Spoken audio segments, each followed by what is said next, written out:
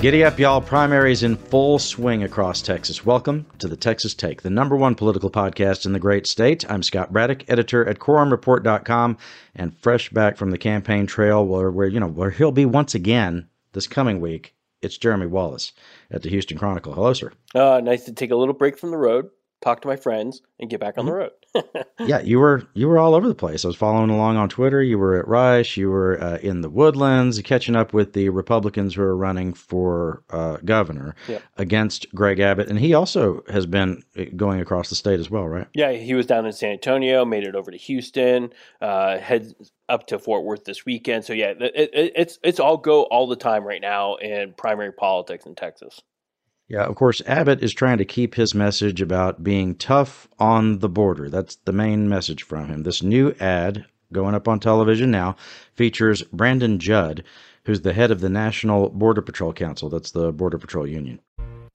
Joe Biden refuses to secure our southern border. He's crippled law enforcement and emboldened dangerous drug cartels, criminals, and human traffickers. That's why the National Border Patrol Council is proud to endorse Governor Greg Abbott for re-election. He deployed new resources to assist law enforcement, and he's cracked down on criminal activity. This is right as a judge in Austin opened the door for constitutional challenges to Abbott's crackdown on the border. You may have seen this, Jeremy, where some folks are saying that, look, this is just outside the jurisdiction of the state of Texas. And we talked about this a little bit on the last couple of shows, because I have to admit that, and I said a version of this on the last show, I'll say it again. For a while, I kind of laughed it off as campaign rhetoric, and this is just, photo ops by politicians, particularly incumbents who do wield some power when it comes to these policies. But it has become a thing that is a real world deal for the soldiers who are on the border, all these people who are being called up in the National Guard. They're supposed to be the weekend warriors. And we had the reports about some of these folks actually taking their own lives, and the suggestion being that in some cases they would rather do that than be sent down to the border, right? And now you do have these legal challenges to it saying, look, the state can't do this. As I understand it, and I'm not a lawyer, but I know a lot of lawyers love this show. I've made that point before, and they really do, because they think that, I don't know what's wrong with them, but they think I get it. But when it comes to the Constitution, this is the way I understand it and the way I would explain it on immigration policy. It's not, and you've always heard politicians say, and Greg Abbott will say this, Dan Patrick will say this, all of the Republican leadership will say, it's a federal responsibility, right? They'll say that, but then they'll say, Washington's not taking care of it, so we'll try to take care of it. It's not just, that's rhetoric. It's not just that it's a federal responsibility. It's in the federal government's jurisdiction. How do you know that? It's really not that hard to understand. In the Constitution of the United States, it mentions immigration and naturalization in the same sentence with bankruptcy. Yep. You know why? So what it says is that for immigration and bankruptcy, the laws will be uniform throughout the United States. In other words, states can't just make up their own policies about this stuff, right? And that's why when the state government in Texas or anywhere else will pass anything that has to do with immigration, they get sort of creative about it. The things that Governor Abbott has done, it's creative stuff, right? Like they are arresting people on the border, not for immigration violations, but for criminal trespass, right? And that's why we got those stories about immigrants being forced onto private property by law enforcement, then being arrested for being on the private property for trespassing, and then being held somewhere. But those aren't immigration. The reason I bring up immigration and bankruptcy, again, this is how you know it's in the federal government's jurisdiction. Did you know that every immigration case and every bankruptcy case, they're both in federal court for both those issues, right? Yep. There are no state proceedings on those things because there's no state laws about those things, right? Not that can really be dealt with in court. So here you have the potential undoing of some of what Governor Abbott has been, making the points about on the border. And in the meantime, you have his opponents like Allen West and Don Huffines and his Democratic opponent, Beto O'Rourke, attacking what Abbott has been doing on the border, which we talked about at some length on the last show. Meantime, you have Don Huffines, who got everybody talking about, who I just mentioned. He got everybody talking with that last television ad that mentioned, the Super Bowl win by the Cowboys. Yep. Well, he's sort of, it seems like he's doing these television ads out of order. He was making all those promises before, and now he's doing a television ad that is sort of an introductory ad of himself. He's got sort of a traditional looking television ad that's up right now. Don Huffines, a businessman and one of the most conservative state senators in Texas history, never took a penny from the government. No paycheck, no pension. He's conservative. They say he's one of the most conservative ever. You saw Huffines, West, and I'm using entertainer very loosely here, and entertainer Chad Prather, who's also in this Republican primary. You saw them all in action. Huffines was at Rice University, but then also at this forum with those three candidates, minus Greg Abbott in the primary, and they were in the Woodlands. What was that like? Yeah, and certainly the border issue came up quite a bit, obviously, in the discussion, and if you think. It's weird because, you think Don Huffines and Greg and Allen West, when they got into this race, it kind of forced Greg Abbott to get more aggressive about the border, right? We didn't think it could be true that he could get more aggressive, but he did. He started sending more people, and Operation Lone Star got a lot more troops and a lot more DPS officers sent down to the border after they got into the race. We know that for a fact. Well, what was interesting, Allen West particularly came out, talking about this at the Woodlands, where he said, look, Operation Lone Star is a failure. It's a political optic. Talk about strong words. It's something you almost expect the Democrats to say. Right. But here he was, teeing off on Abbott, for trying to make a political show of the National Guards people who West seems to be, pretty, sincerely concerned about, given he himself was both in the United States Army and a veteran of the Army. And so he kind of knows, a little bit of that territory. So he's really hammering home at this, that what Abbott's doing is really a game. And Huffines, jumped onto the same thing, talked about what we've talked about before on the show. He says if Abbott wanted to fix this problem, he could have done it anytime in the last 7 years. It's just really over the last few months he's been kind of making this move, and so it's a tough crowd though. You can see that West and Huffines and Prather have kind of a limited window in order to build some momentum, and it's hard to tell. In a group like this, there were 350 people there. Don't get me wrong. But remember, we're going to have 1.5 million people who vote in this Republican primary. Do people who don't go to this rally know who the heck these guys are? And that's probably where not. Yeah. How much is Huffines going to be able to advertise in Houston and San Antonio? All these guys are from the Dallas-Fort Worth Metroplex, right? It's none of these guys have any sort of footprint whatsoever in Houston and San Antonio. Nobody's ever heard of these people. It's when do they do something that makes somebody in Bexar County, Texas go, oh, I've heard of that guy. Right now, I bet you not many Republicans in Bexar County or Harris County or wherever outside of the Dallas-Fort Worth Metroplex know who these guys are. Yeah, the only nuance I would add to that is West, for example, has been someone who's on conservative media nationally all the time. And, the point has been made by one of the former senior advisors to Lieutenant Governor Dan Patrick that if you can appear on Fox News Channel or on Newsmax or some of these other national conservative outlets, it's not just that you're on nationwide. Of course, you're on in Texas too, right? Yeah. And so West has been, described as sort of a conservative rock star, somebody who the grassroots knows, and did spend some time as the Republican Party of Texas chairman. So he does have some name ID in that respect. But I did see this poll that his campaign was promoting that showed him in the lead over Governor Abbott. And I have to tell you, I just don't believe that for a few reasons. One of them having to be the dynamic that you're describing. Two is, and I had to give some folks a lecture about this on social media earlier in the week, the company that conducted the poll, as far as I can tell, is just not credible. The owner is somebody who's been really a con artist here in Austin and, did a few things in the past that were seen as stunts, like secretly filming lawmakers at the Texas Capitol and, getting big donors to the Republican Party to, give money to his effort to try to expose corruption at the Capitol, sort of James O'Keefe style, which never really amounted to anything. And again, with my lecture, check your sources on this stuff, people. I saw where Newsweek even wrote that up as if it was some legitimate poll of the Texas governor's race. I did see some polling that was individual Texas House districts around the state. And in some of those, the governor in the primary, because they'll ask questions about the Texas House candidates, and then they'll also poll people about the other races on the ballot. And the governor was as high as 70% in some of those Texas House districts against these three challengers. I don't know if he's as high as that all across the state. We'll all have to see. And as you know, in Texas, there is a paucity of public polling. In other words, we don't get a lot of it. So a lot of this we do by feel, while the political professionals actually get access to a little better numbers. Yeah, and there's a little bit of a journalism malpractice happening with some of that. Like, it's like, look, I already, people have heard me complain about, reporting on public polling for a long time, but private polling's even worse. It's like, the thing is, if you can't see the questions that they asked, if you can't see, their information, there's a problem, right? In this case, it's like, so, it didn't take too much of a rocket scientist to figure out, look, the Allen West campaign says they're winning this race. See, the people they hired to say that are saying that. Right. Can't you see?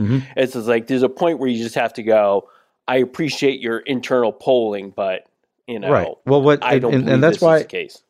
100%. That's why you have to look at who did the poll. So look, I'm in favor of reporting on internal polling, but I have to be able to see the things you're talking about. I have to be able to see who did the poll, what were the questions, and sometimes I may not, and this is, something we do at Quorum Report, I can source things a little bit differently. I might not report out everything that's in the poll, but I will take a look at it to see if it was done legitimately, if this is a credible pollster, if they're using telephone interviews versus some opt-in internet thing, which is terrible polling, to be honest with you. Now, while all this is happening, Beto O'Rourke is on the attack as well. We have a general election as well as the primary that's coming up real quick here. And what did you say the first ballots could be back as soon as next week? Yeah. Is that right? If people are listening to this over the weekend, there's a chance people have already voted or have sent their ballots in. The military and overseas ballots have to be out in the mail this weekend. And a lot of those folks, turn those, ballots right around and send it right back the next day. So it's like they really could have the first ballots counted, or at least, into the offices in Texas by Monday. So that's how quickly this happens. Huge challenge to be able to get your message out, get your name ID up, if you're a challenger. And what do you know? Election law in Texas tends to favor people who are already in office, incumbents. So Beto, on the Democratic side, he was on the attack on a couple of issues. You know which ones, right? The grid and the coronavirus response by Governor Abbott. Some of this had to do with the fact that Austin, the city of Austin, is trying to clamp down once again some of the restrictions for COVID-19 as the Omicron variant just rages in this community and others. Beto held sort of a Zoom meeting, sort of a Zoom press conference, right, with some mayors from around the state, along with journalists like Jeremy. And Beto was saying that, look, Abbott is way out of line because he won't get out of the way when mayors like the top guy in Austin, Steve Adler, want to do something about what's happening in their towns. From mayors and county judges and public health officials from across the state, they have not heard from the mayor unless it is the governor, unless it is the governor telling them what they are not able or allowed to do. And Mayor Adler just described that as well in Austin. I mean, from a governor who used to say that he wanted to allow business to do what they wanted to do and get out of the way, he's absolutely getting in the way of these businesses, protecting their employees, their customers, and their communities. I would say that Beto does have, a pretty decent point there about the fact that Abbott, just a couple of months ago was at least saying that businesses should be able to set their own policies. Now, Abbott has started to push back against that. And as we mentioned, you do have the Supreme Court now saying that the Biden administration's, directives to try to get big businesses to have vaccine mandates, that is blocked, at least for now. Abbott has been trying to battle it in the courts, while you have his Republican challenger saying that he ought to call a special session of the legislature right now. And those challengers are doing that with the support of the Republican Party of Texas. The chairman, Matt Rinaldi, has been pushing that and pushing petitions to try to get a quick special session. Let me tell you something. Those special sessions don't happen quickly. Yeah. It's not. They say that it would be a 4-day special session, that it would take less than a week for lawmakers to come in and pass bills that ban vaccine mandates, even by private employers. And this is something that puts Republicans in a tough spot, Jeremy, because in this state, when you and other places as well, but especially in Texas, when you have every major employer group saying, please don't do that. Don't get between us and our workforce on what our vaccine policies should be. At the same time, you have this populist streak within conservatism, within the Republican base, that says not only should the government not be able to tell me that I have to get a vaccine, but businesses should not be able to tell me if I work there that I have to have a vaccination. If you've been a Republican office holder in Texas for years, you are somebody who has often made the case that employers should be able to set the policies for their businesses, right? I mean, complete right to work state, right? We've grown up in this world where an employer can decide to hire or fire you on any reason whatsoever, but we're going to say except for if you don't get a vaccine. It's just like, right. How do you carve that out? It was a big push by Republicans and employer groups in this state over the last couple of legislative sessions to have local governments not be able to set local policies on things like paid sick leave and scheduling and things like that. And in the meantime, and eventually, they get around to passing some of this stuff. It was interesting they weren't able to pass those things quicker in a right-to-work state. But I think it does expose one of the weaknesses for the Republican Party right now. And you see, while the local governments are trying to navigate the situation with COVID, the kinds of things that they have to put up with in their meetings. Did you see this guy who was rapping about the vaccines in Dallas? No. Don't wait. Don't hesitate. You got to vaccinate in the Lone Star State. Oh, he went on and on and on. Will the real Dr. Fauci please stand up? Please stand up. Please stand up. Vaccinate your mom. Vaccinate your dad. Vaccinate the happy. Vaccinate the sad. Vaccinate your babies. Vaccinate them. Even if they got rabies. Vaccinate my life. Vaccinate my wife. Vaccinate your DNA. Vaccine created by the CIA. Vaccinate your body. Vaccinate me at the party. Vaccination freak. Vaccination freak a leak. I want the vaccine in my life. I want the vaccine for my wife. I want to vaccinate you all day long. Vaccinate you while I wear my thong. Vaccinate me. Vaccinate who? Vaccinate she. Vaccinate her. Vaccinate them. Vaccinate my friend. I want to vaccinate to the end. Vaccinate me, Purell. I love you. What can I say? So when he said the bit about Purell, he took out a bottle of Purell and sprayed it on his face and then started to, get himself sanitized in front of the crowd. It turned out that he was talking at some hearing. And you have to love, if you go on YouTube, you can search, people saying crazy things during public hearings at local government meetings all over the country. It turns out this guy is some sort of a conspiracy theorist who's really mocking everybody, getting vaccines and all that. But in the meantime, while those city officials are listening to all this, Jeremy, you go through the numbers all the time. We have a serious problem with this Omicron variant right now, don't we? Yep. Yeah, we're approaching 12,000 hospitalizations.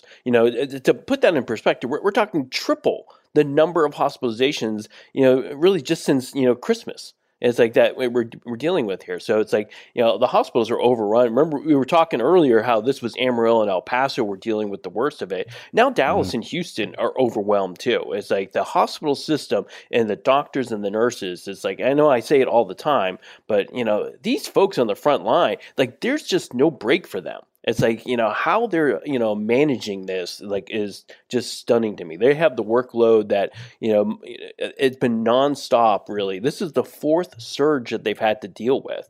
And we know, again, the majority of the people who are coming in through those doors are unvaccinated people. Thankfully, our vaccination rates are going up, right? And it's like we're closing in at about almost, 3/4 of all of Texans who are eligible for the vaccination have at least one shot. That is great, at least one shot, so it's a very small group of people who are like holdouts at this point. So that's good news for the rest of us who are trying to like not catch this darn COVID.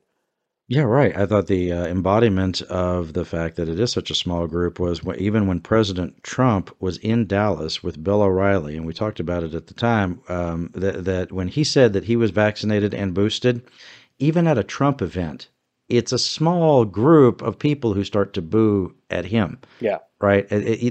Trump can't even keep those folks, in line, even though, otherwise those are folks who, some of them paid a lot of money to see President Trump, and they're still, as loyal to him as ever. It's the only issue I can remember that any of his supporters would boo him about. Is that true? Yeah, I think that's pretty much on mark. Yeah.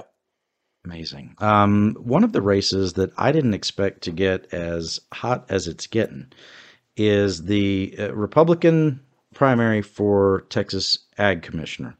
The Agriculture Commissioner is somebody who folks, certainly in Republican politics, know all about. He's always called himself Trump's man in Texas, Sid Miller, who I will give some credit, as a political operator. This is somebody who was beaten for a state house race years ago. He was an incumbent. He was beaten as an incumbent legislator, and then went on to win a statewide office. You don't see that a lot. Yeah. Usually, it's hard enough for somebody to be in office as a state rep or state senator and then move up to statewide. In this state, it's like the difference between running for city council versus running for president of the United States. Really, I mean, the tiny little districts that state representatives represent, and now Miller is up against a state representative who just came out swinging in the last couple of weeks, which, maybe I shouldn't be surprised by it. I was interviewing James White, who is a chairman in the Texas House, who's retiring, and he is challenging Sid Miller for Ag Commissioner.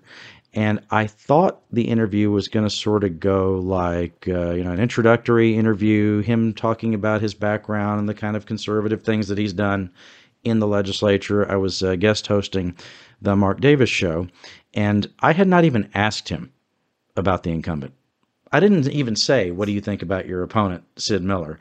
And he just unleashed on the guy. Listen to this. We need a proven conservative.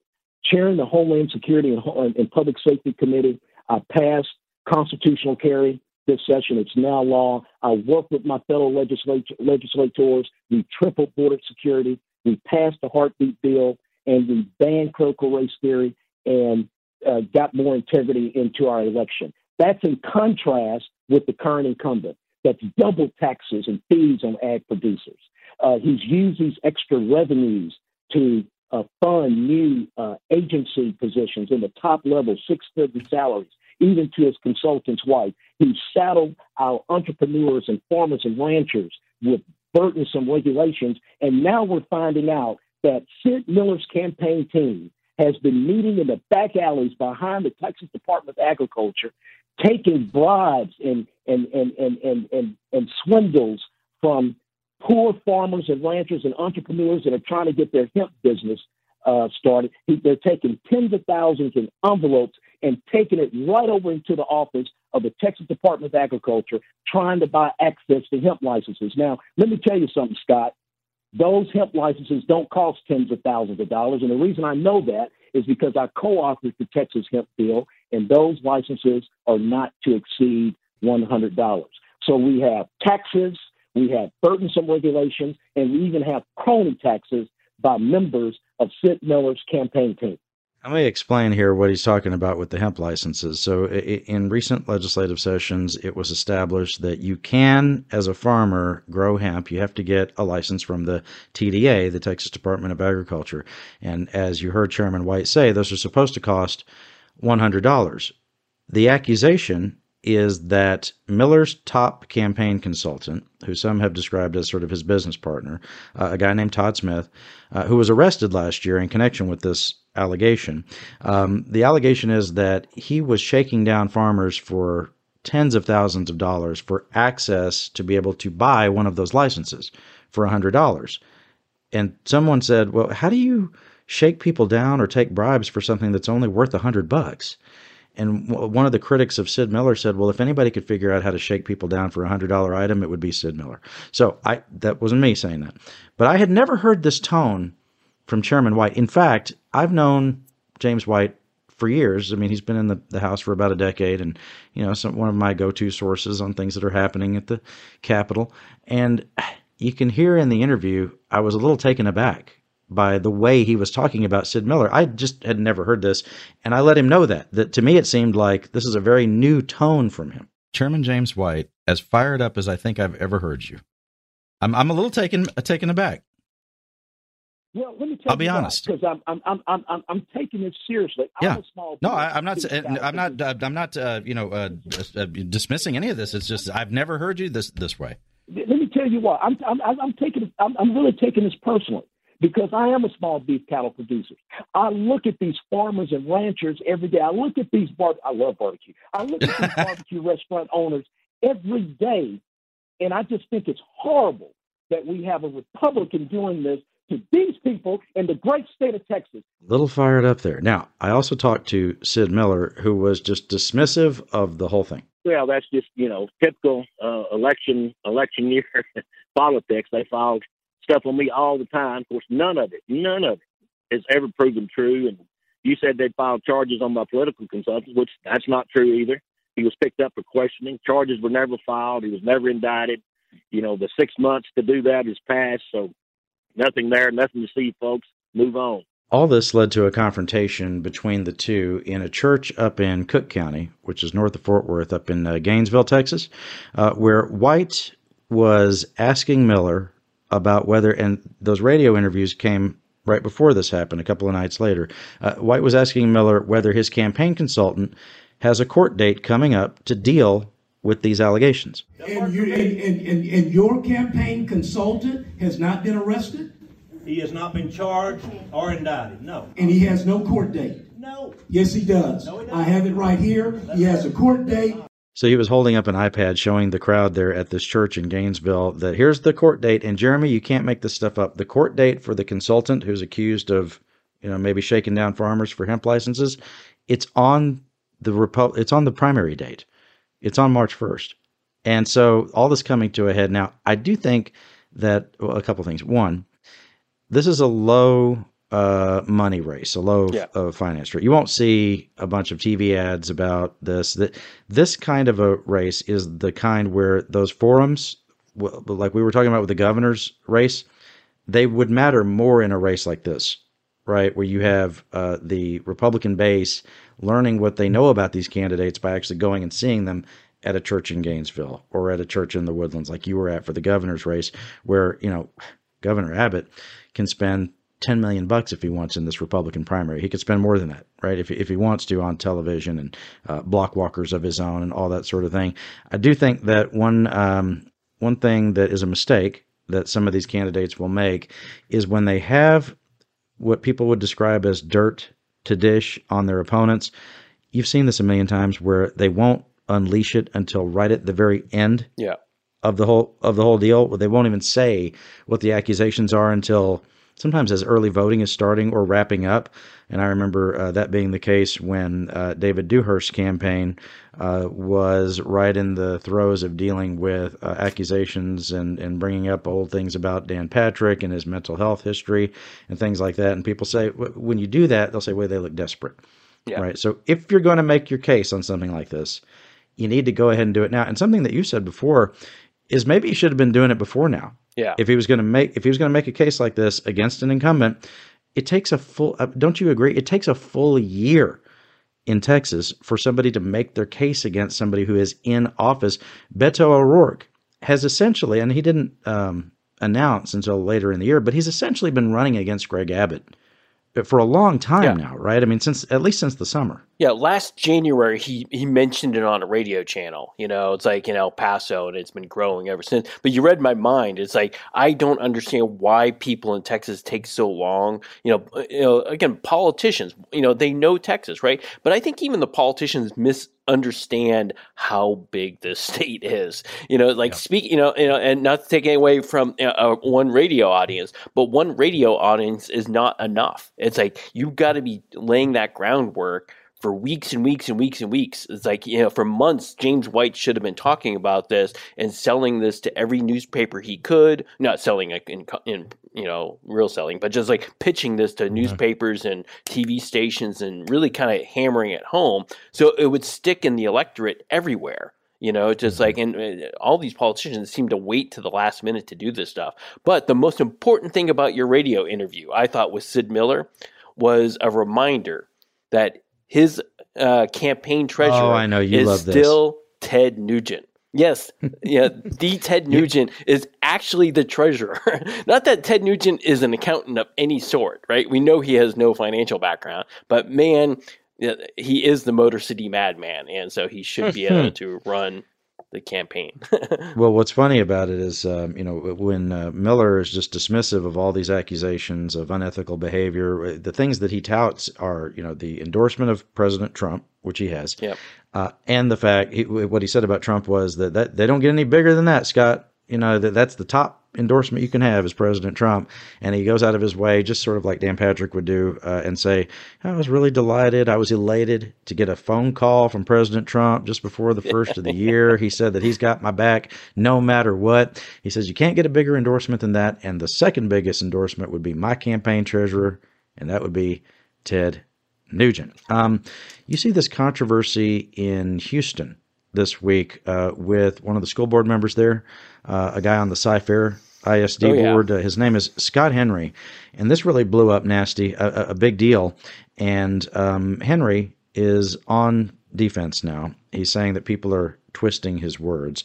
But the long and short is that what he said about black teachers in schools came across as racist to a lot of people. Now, if he wants to say that any of us in the media are taking him out of context, I'm going to play his entire comments here for you so that you can judge for yourself. What he says is that in school districts where there, and he lays out numbers to try to make this case. He says in school districts where there are more black teachers, the kids are more likely to drop out. And this school board member was elected on the anti-critical race theory slate of candidates, which was happening in school districts all over the place, right, this past year. So here's what Henry said during one of the school board meetings just recently. You mentioned talking about people that look like us and things, which I would like to remind people. Our teachers are our most important asset within our district. I love our teachers. I love what they do for us every day. My kiddo loves her teachers. But I looked online, and you were talking earlier about people that look like us. And we have such a hard time getting teachers. I know it's such a hard job. You'll have a hard job getting teachers. Very hard. People just don't want to be teachers anymore, and I get that. It's hard. But Cy-Fair has, 13% black teachers. I know you mentioned it earlier. Do you know what the statewide average is for black teachers? Not at this moment, sir. 10%. 10%. I looked it up. The statewide average for black teachers is 10%. Houston ISD, which I'll use as a shining example, you know what their average number of percentage of black teachers is? 36%. I looked that up. You know what their dropout rate is? 4%. I don't want to be 4%. I don't want to be HISD. I want to be a shining example. I want to be the district standard. I want to be the place, the premium place where people go to be. And quite frankly, we have a limited budget with limited resources. We have a great place, and let's don't mess it up for everyone else. Let's don't mess it up for everyone else. Now, the broader context was there was a conversation about diversity among the workforce at the school district. At a later board meeting, Trustee Henry said that he should have been maybe a little more eloquent in his wording there, but he said shame on anybody else who is trying to twist what he said into something that is racist. Let me be very clear. Any suggestion that I said more black teachers leads to worse student outcomes is a lie, and those spreading it should be ashamed of themselves. Jeremy, I'm struggling with this. Anyone who suggested that what he said, and you heard him say all of it, and he's saying now that he's gotten some blowback, he's saying that anyone who suggests that when I said that when you have more black teachers, more kids drop out, that's somehow racist, that they're liars. Okay, this has the Harris County Democrats, and I mean not just the party, but top Democrats in Harris County who run that place. They're all outraged about this. They had a big news conference. You had Lena Hidalgo. You had Rodney Ellis, one of the county commissioners, former state senator, and you had among the speakers as well the chairman of the Harris County Democratic Party, Otis. I'm gonna get this right. You were giving me a little grief because I might not get the name right, but I know what it is. It's Otis Evagaro, who is the chairman of the Harris County Democratic Party. And this is interesting. He grew up in the Cy-Fair School District, And he says all of this is crazy. Those comments that I'm not even going to mention his name made is not reflective of this community. I grew up here, the son of immigrants. There's a reason why we're here. There's a reason why black teachers matter. There's a reason why Latino teachers matter. There's a reason why Asian teachers matter. And we have a moral obligation. Damn the politics. We have a moral obligation to speak out when we see something is wrong. Desmond Tutu said, if you are neutral in situations of injustice, you have chosen the side of the oppressor. History will not remember us of choosing the side of the oppressors. I'm telling you right here, we're going to fight. Cesar was right. Everybody else who's here. Whether he resigns, whether he's removed by any means necessary, trust me, in 4 years, we will be back. In 4 years, we will be back. We're going to plot, we're going to mobilize, we're going to organize, we're going to strategize, we're going to kick his butt out of office. Harris County Judge Lena Hidalgo there as well. She went to school out in that area as well, which you may know, and she said this is shameful. I am proud as Lena Hidalgo, a Cy Falls Eagle, who played on the tennis team, even if I wasn't very good, to represent this incredible community and respect for the teachers, administrators, and every student in their community. But what's happened now is this vestige of racism. I see it as county judge. I see it when people push back against our voting rights work, when folks push back against our criminal justice reform, when folks push back against our work to prioritize the communities left behind from flood control, the worst hit first. Inevitably, African American and Hispanic communities, when we fight for environmental justice, which is these African American and Hispanic communities that are having to face. That is the racism that goes unsaid. Now, what we saw the other night was the racism said out loud. And if we allow this kind of thing in a public forum by a public official that represents a school district, what are we allowing? Very fired up. Very angry about this, Jeremy. And I wonder, and I've been thinking a lot about this, we talked about it on some previous shows, where this anti-CRT, anti-critical race theory push by some in the Republican Party, including this school board member, it seems to me is the new, it's the new defunding police argument. Right. I mean, this is the thing that Democrats were just, attacked for over and over again in the 2020 cycle, where they were all accused of being people who wanted to defund the police. And the Democrats would say, well, that's not true. And they would almost scold us in the media for even covering that it had been said. Yeah. Right. They would say, y'all should just say that that's not true, instead of Democrats coming up with some real pushback. Well, now I think Democrats see an opening to push back on this critical race theory, this anti-CRT thing from some conservatives, and they're exposing what the thought process is of some of these people who are sort of obsessed with this idea of critical race theory, which, as we've talked about, is not even something that's taught in the schools. They can't, the people who have been critical of this cannot even find where it's being taught anywhere. But what I would say is blatant racism in those comments. And I don't know the guy personally. I don't know what's in his head or his heart or anything, but the blatant racism that's in his comments to say that if you have more black teachers, then that means you're going to have more students dropping out. Well, that's just not actually borne out by the numbers. You know what they have in Houston, in the HISD, that they don't have as much of in the Cy-Fair School District? In the HISD, they have a lot more poverty. Yeah. There's a lot of kids who are dropping out for that reason. I was covering and for other reasons as well, it's a dynamic situation when you're talking about public education. I was covering the Cypress Fairbanks Independent School District. Years ago, it was already the third largest district going back to 2005, 2006, probably before that as well. And I'm trying to remember what the enrollment was at that time. I'm sure they're around 100,000 or something like that now. They're only behind Houston and Dallas as far as school districts. But if the school board member thinks that because they're more diverse in Houston, that's why they have problems, that would just not be true at all. Even 15, 16 years ago, in the Cy-Fair ISD, it was already incredibly diverse. I'm sure it's more so now.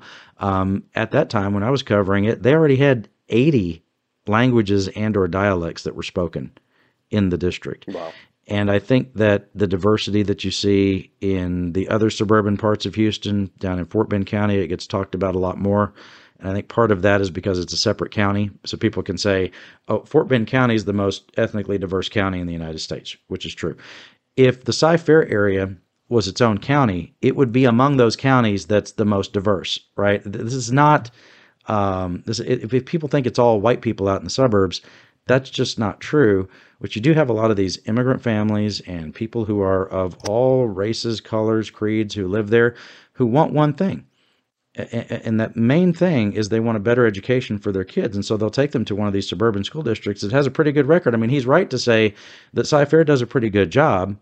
He just kicked off this controversy by saying that we don't want to promote more diversity within our workforce, which makes no sense when right now the school districts are struggling to find people to be teachers. You would think they would want anybody and everybody, who wants to be a teacher to come in. But I do think that this stuff, whether it's the arguments over race, whether it's the arguments over vaccines and masks, all this stuff that's happening in the school districts, Jeremy, is one of the most potent things happening in politics right now because it's something that's eye level for people. It's their kids and it's their money, and they're angry about these things.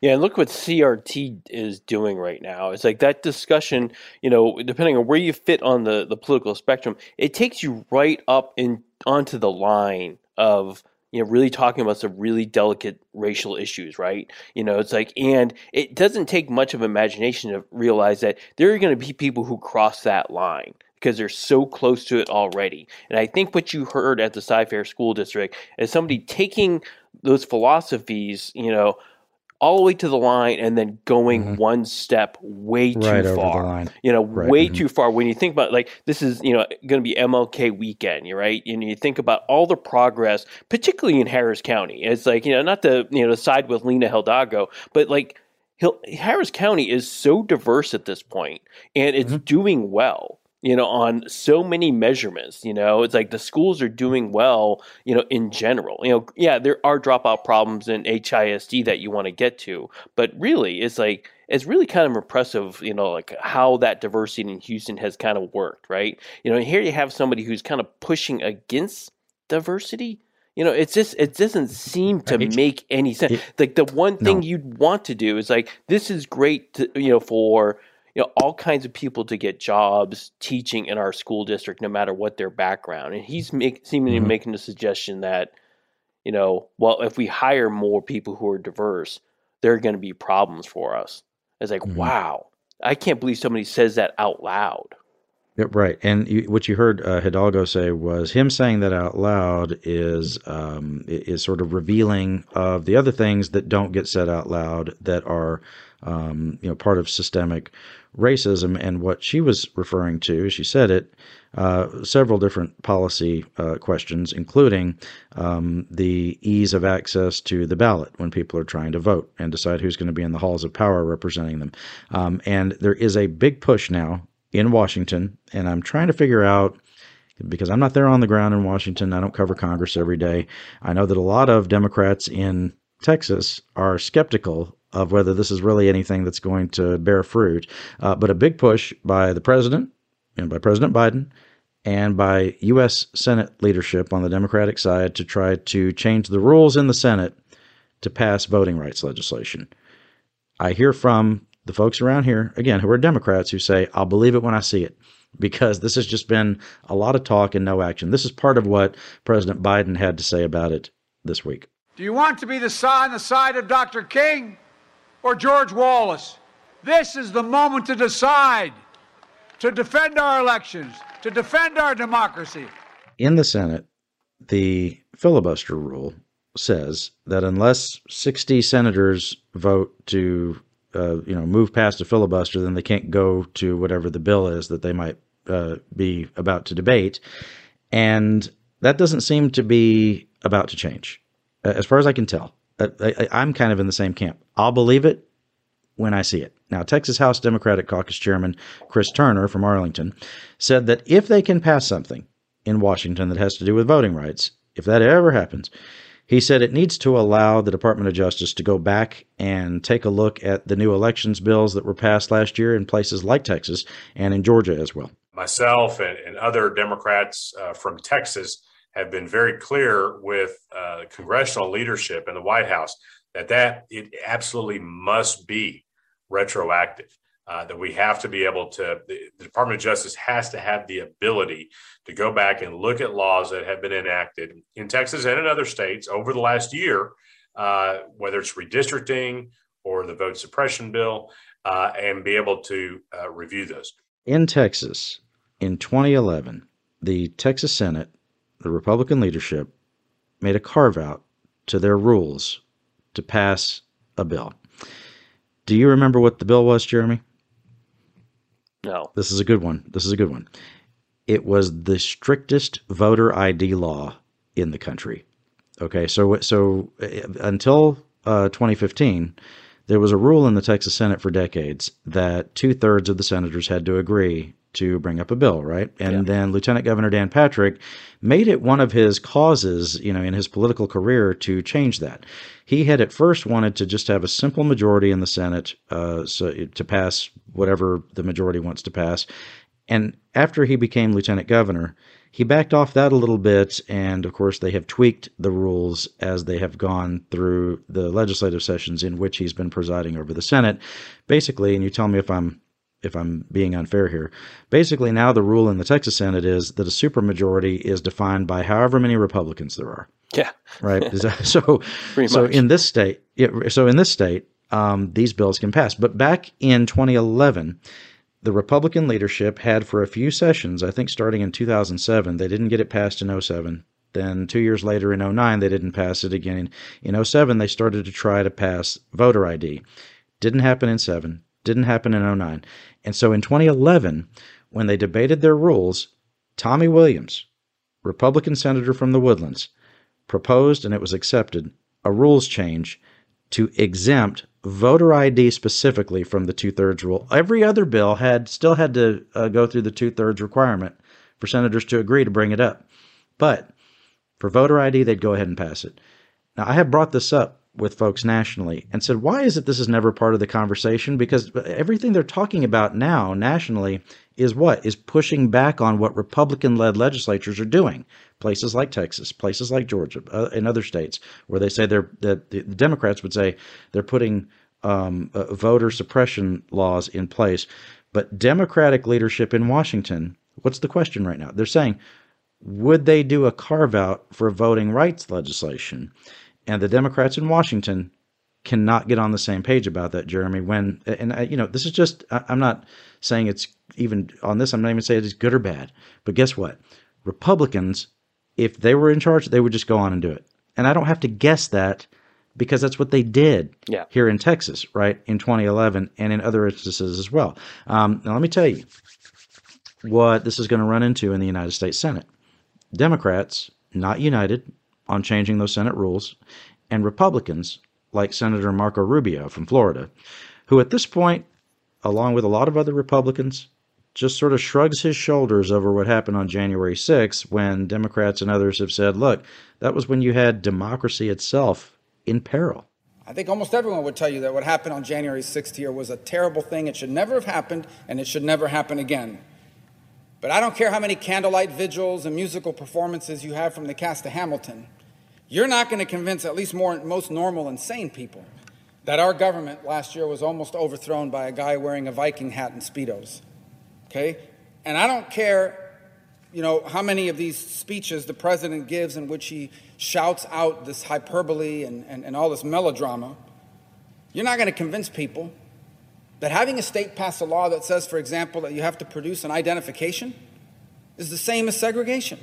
Jeremy, the hyperbole aside, because I've really tried to avoid that in these conversations about voting rights and elections laws, because look, I think, and we've talked about it a lot here on the show, if you go and look at what's in the bill that was passed by the Texas legislature, it's still not even agreed to by Republicans. One of the things that Sid Miller who was agreeing with President Trump, one of the things Sid Miller said to me the other day was, you know what, they actually weakened our law with that bill, Scott, that they took some of those penalties from felony counts down to misdemeanor counts for quote unquote voter fraud. You have some things in that bill, Senate Bill 1 by Brian Hughes from East Texas. One of the things that Democrats have told me, at least privately, have told me they like, is that if you move from one county to another, you can go online and update your voter registration that way, which is, as one Democrat put it to me, they said that's halfway to online voter registration. That's the way most people would use it. It's a complicated bill, and it was a complicated fight. And I think if you go back and you look at the way that Democrats fought it originally in Texas, with the first quorum break that they were able to execute at the end of the regular session, they had a real legislative victory there, because after that, you had Republican leadership, including Dan Patrick, the Speaker of the House, House and Senate leadership, pointing fingers, saying they didn't even know how certain provisions got into the bill and that they would not revisit those provisions, including cracking down on souls to the polls in the African-American community, including that Stop the Steal BS that had to do with allowing for elections to be overturned by judges without any real evidence of any sort of fraud. This is really nuanced stuff, but my main point about this is that if the shoe was on the other foot, and Republicans were in the position that Democrats are in Washington, they would go on and do what they wanted to do. And we've seen that over and over again. I'll give you another example. Mitch McConnell, when he was asked about moving forward with judicial nominations during the last year of President Obama's time in office, what did he say? He said, well, you know, we should let the people weigh in on who the next president should be, and then we will get around to filling a Supreme Court seat. Well, that is not in the Constitution at all. And when McConnell was asked, well, what if it was a Republican president? He said, well, then we would fill it. Why? He sort of answered that question by saying, why would you even ask that? It's just an attitude that Republicans have that Democrats don't. Yeah, well, and going back to the election bill, it's like, remember Lyle Larson, the state representative from San Antonio, who had questioned, why they were putting all these voter restrictions on absentee ballots and, reminding people that the majority of people who vote absentee in Texas are actually Republican.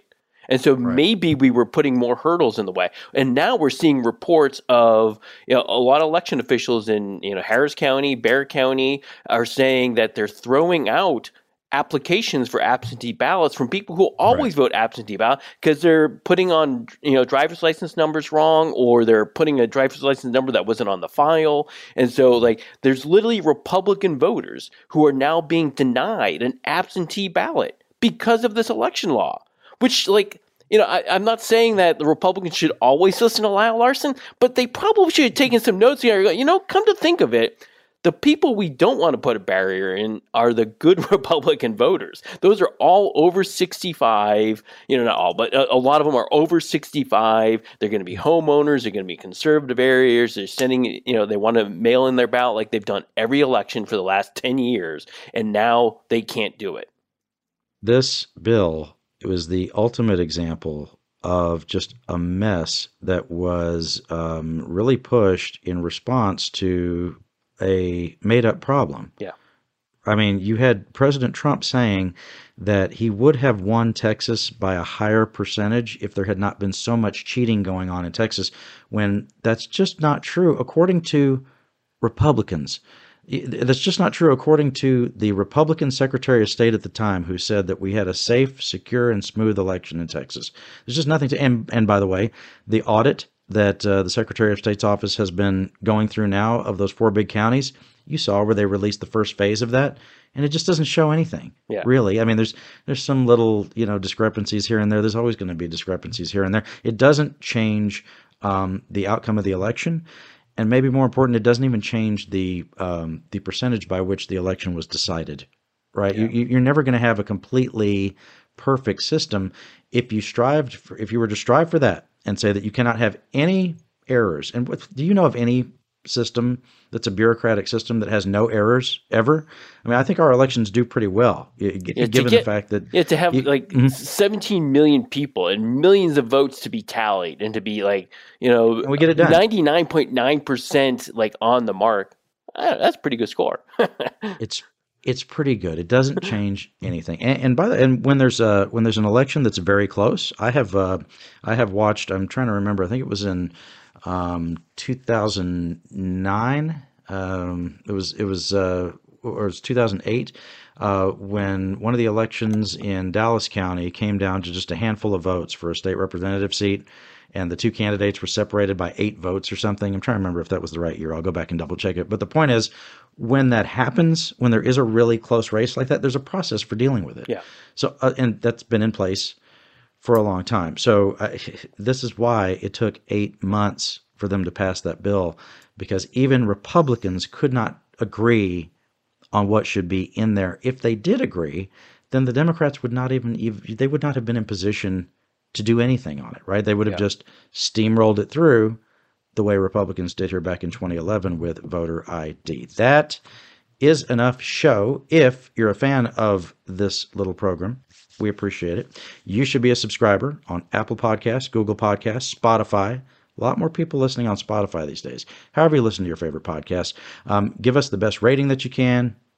5 stars, leave a nice review.